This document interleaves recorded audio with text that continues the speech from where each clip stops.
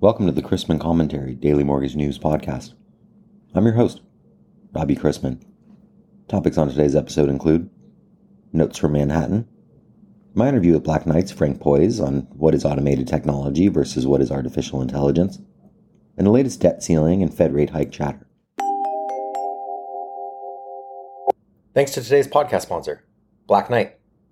Black Knight is a premier provider of innovative, high-performance technology, data, and analytics for first mortgages and home equity products.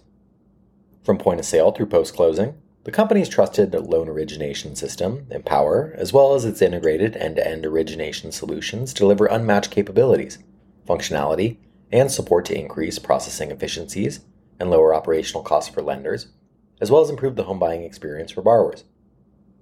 Black Knight leads the mortgage technology space, helping clients of all sizes conquer business challenges and provide borrowers with the advanced digital capabilities they increasingly expect.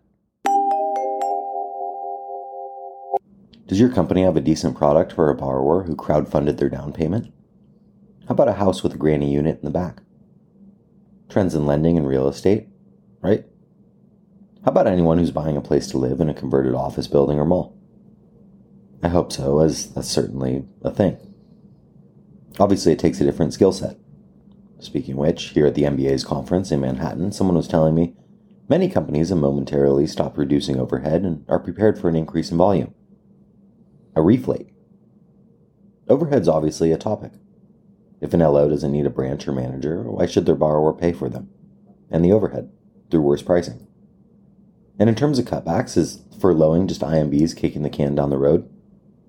On the banking and credit union side, those institutions have proven adept at finding other places for personnel not needed in residential lending through what is allowed in their licensing or through the various departments. And on we go. For today's interview, I wanted to welcome onto the show Black Knight's Frank Poiesz to talk about what is automated technology versus what is artificial intelligence. He's the Business Strategy Director of Product Development in the Origination Technologies Division of Black Knight. He's responsible for its digital origination products and the company's artificial intelligence platform, Ava. A mortgage banking innovator with 30 years of delivering technology solutions, Frank has expertise in origination, sales, operations, and capital markets. In addition to executive leadership in mortgage tech and banking, Frank has also designed and implemented production systems for large and small financial institutions. He joined the Black Knight team through the Compass Analytics acquisition in September 2019, and his most previous role was Compass's Chief Revenue Officer, responsible for sales and marketing.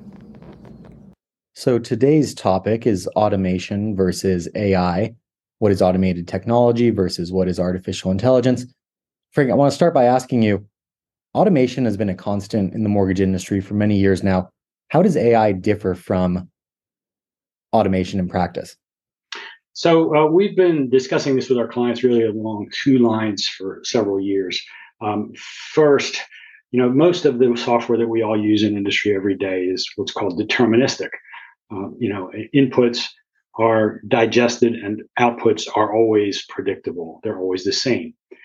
AI is a technology that mimics human intelligence and by its nature is built on statistics so that its outcomes are probabilistic. So you can't say for sure what the AI is saying. You can say that the AI is probably giving you the right answer with some kind of measure. So the real difference between the two is you've got a lot of power in AI, but you give up a little bit of certainty about the outcomes. Whereas in all the rest of the software and automation for workflow and decision systems that we all have used so far, you always knew what the right answer was going to come out, that the right answer was going to come out. And so what kinds of problems are best suited for automation and which are best suited for AI? So the problems that are best suited for automation are ones where you want to define a given outcome very, very specifically and make sure you can deliver it every single time. For AI, you want to deal with problems where simple solutions aren't found, and there's usually a lot of data that contributes to coming up with the answer. So a good comparison might be if I have a decision to make based on an absolute threshold. I can do a loan with a credit score above X. you can use AI. You can use decision rules, which are traditional automation. If, however, you have to do something like, I've got a document and there's a bunch of stuff on the document, and I have to find from among 3 or 4 names on the document which one might belong to the borrower, that's something that's better suited to AI. Very well put. So we keep hearing about AI breakthroughs like ChatGPT that seem to make AI accessible to everyone, and it's really proliferating in the culture. Can lenders simply bolt on off-the-shelf AI capabilities like ChatGPT or however they want? Probably not. There are some limited areas where you could do something fairly simple. Chatbots are pretty common now, and they often have elements of AI in them. But in order to do it responsibly, and we're going to talk a little bit about this in the next session, the truth is that the complexities of AI and that whole deterministic part means that you really need to understand a lot about how the AI works before you can use it productively. And also, the technology itself is not automatically going to be tuned to your business. So lenders really need to think about, well, how is a chatbot, for example, that it deals very well in English, going to suit me if I have a large population of Hispanic borrowers? So you have to really think hard about how you're going to use an AI, in addition to making sure that you know what it's going to do for you. Though the week ahead has some important economic data, such as new home sales, GDP, personal income and spending that includes the Fed's preferred inflation measure, U.S. debt ceiling negotiations continue to dominate headlines to open the week. President Biden and House Speaker McCarthy met again yesterday in an attempt to hash out a bipartisan deal to raise the debt ceiling. Treasury Secretary Yellen has warned that the U.S. is unlikely to be able to pay its bills by mid-June, stressing the urgency of raising the debt ceiling to avoid an economic catastrophe. Outside of the ongoing debt ceiling drama, traders are paring bets on a June Fed funds hike. Minneapolis Fed President Kashkari said yesterday that it's a close call between another rate hike in June and a pause, and St. Louis Fed President Bullard shared his belief that 2 more rate hikes are needed this year. What the Federal Reserve intends to do at its next meeting on June 14th will hopefully be given a little bit of color tomorrow with the release of the latest minutes from the May 3rd meeting. We learned last week that April's retail sales came in below the market consensus, but 4 of the largest components saw significant gains. Sales at non-store retailers rose 1.2%, general merchandise stores were up 0.9%, food and drinking establishments rose 0.6%, and motor vehicle and parts dealers rose 0.4%.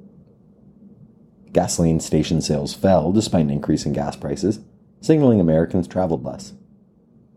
Manufacturing activity rose 1.1% in April, as motor vehicles and parts production increased. Mining saw a 0.6% increase and utilities output declined 3.1%. While manufacturing accounts for the majority of industrial production, the sector overall has trended lower over the last few months. Survey data indicated slower orders, which suggests continued weakness in the coming months. While data points to a slowing economy, things are not cooling as quickly as some may have hoped. Today's economic calendar kicked off with Philadelphia Fed non-manufacturing for May, and later today brings Redbook same-store sales, preliminary May S&P Global Manufacturing and Services, PMI, April new home sales, Richmond Fed Manufacturing and Services, and remarks from Dallas Fed President Logan. We begin the day with agency MBS prices worse an eighth to a quarter, the 10-year yielding 3.76 after closing last night at 3.71%, and the 2-year up to 4.40%. Let's wrap up with a joke and some housekeeping. Someone asked me what the 9th letter of the alphabet was. It was a complete guess, but I was right.